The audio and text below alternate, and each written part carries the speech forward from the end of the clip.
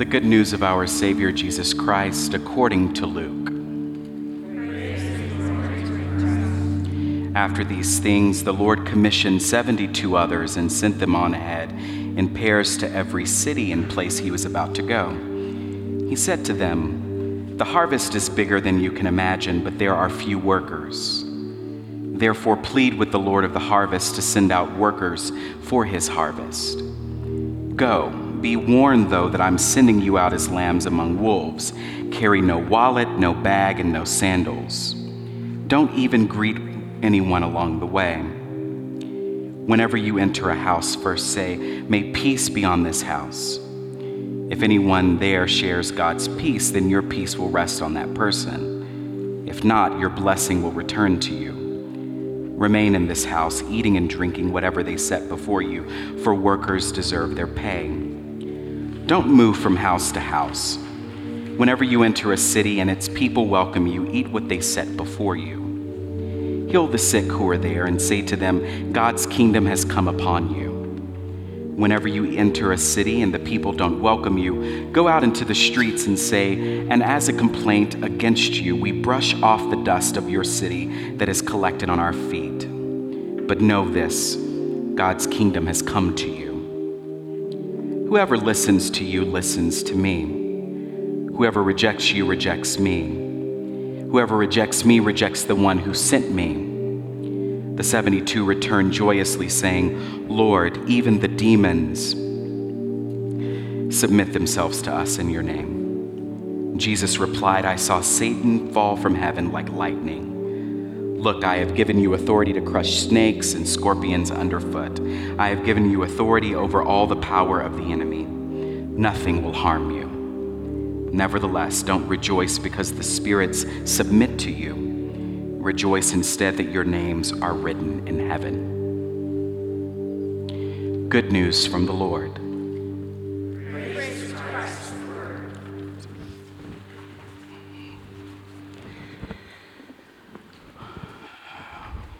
I thought I would share this with y'all.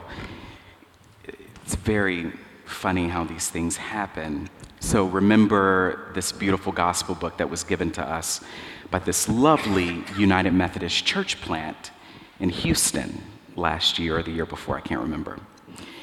They are now becoming an Episcopal church, which is a very interesting turn of events, and unfortunate turn of events, of course, because of turmoil in their own denomination that has caused them to leave that denomination and seek a home in the Episcopal Church in the Diocese of Texas.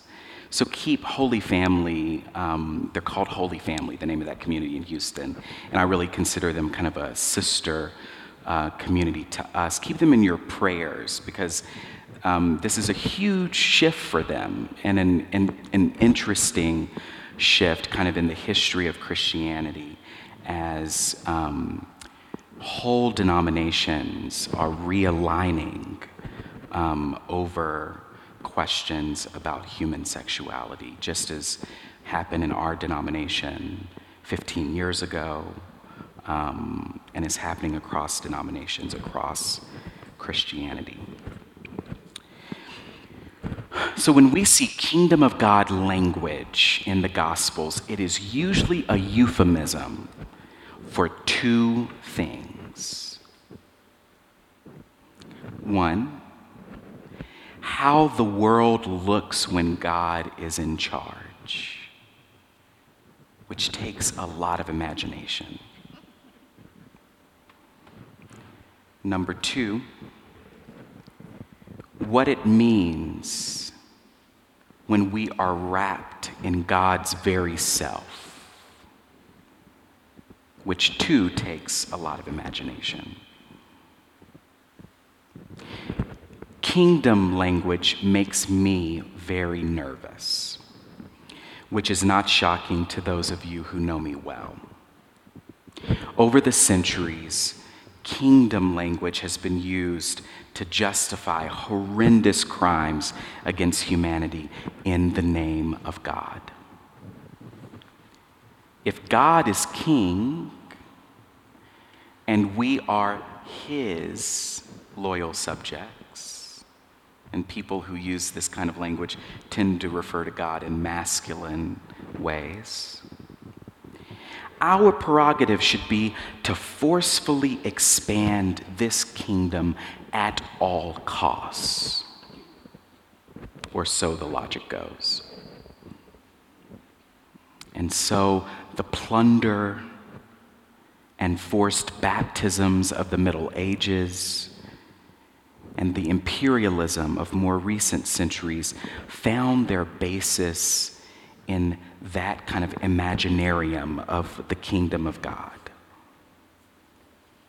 And it made its way into the life of Christian empires that saw no limit to where the boundaries of God's kingship might find dominion, or better said, domination, often making human desires for domination ubiquitous with the kingdom of God. And yet, in stark contrast with these notions is the quiet, unassuming, and vulnerable reign of God, Jesus so joyfully embodied in his work of healing and storytelling and sharing of meals. Notice, if you will, that Jesus sends out 72 unarmed people, carry no wallet, no bag, and no sandals. Whenever you're welcomed into a house, first say, "May peace be on this house." If that peace is not returned, your blessing will not be wasted. It will return to you. Eat and heal there and say, God's reign has come to you. Because that is how the world looks when God is in charge. People share food and stories and drinks, and in the process, they are healed and set free. Again, this is a stark contrast to how we've often thought of God's kingdom. Maybe because we know the unfortunate ways we'd run the world if we were in charge. In this vision of God's reign, or God's commonwealth, or as some have begun calling it, God's kingdom, which really takes hierarchical language out of that phrase altogether. God's kingdom, God's dominion of kinship, of family. The choice to receive and give love is entirely in the hands of the inhabitants of a given place, or in this text, of a given city.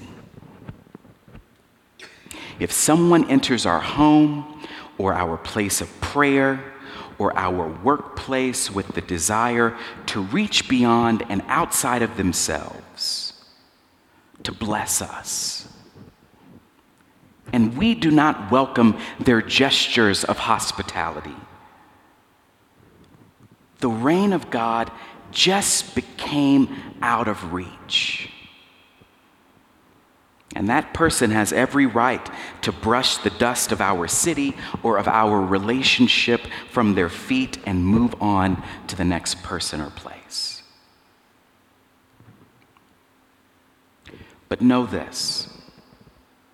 God's reign was this close, and we received a waft of its sweet aroma and interpreted it as an offensive odor. Or took a bite of an unknown dish and let our limited palate write it off as unsavory, unwanted. This, then, is when the fundamental vulnerability of Jesus' project, if you want to call this kind of healing and teaching and storytelling and building of relationships and organizing of communities, this Jesus project is exposed for what it actually is. a gesture by God of love made toward us that we will not receive, or that when we make it toward another is not received. And I've spoken about this in this community before, that at the heart of the Christian religion is the risk of love, the vulnerability of love, of exposing ourselves to be loved and to love others and have that love rejected or written off.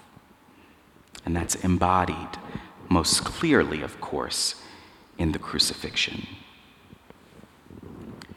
The reign of God, or the kingdom of God, or the commonwealth of God, or the beloved community, as Dr. King called it, does not come by force, but it comes by vulnerability, by vulnerable love, by practices that draw us to tables like the one behind me, that bring us to river and ocean shores, seeking like an infant to be bathed in water, to have our foreheads anointed with oil and told tenderly that we are loved unconditionally by God, and that nothing we do can change that reality. Nothing.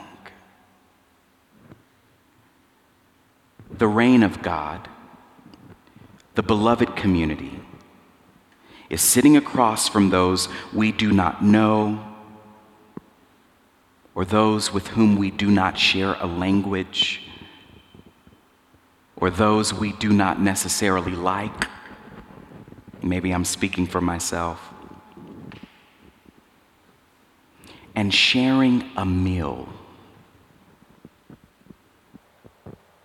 or standing eye to eye across from someone we've hurt or who has hurt us, and sharing words of forgiveness that repair us deep inside.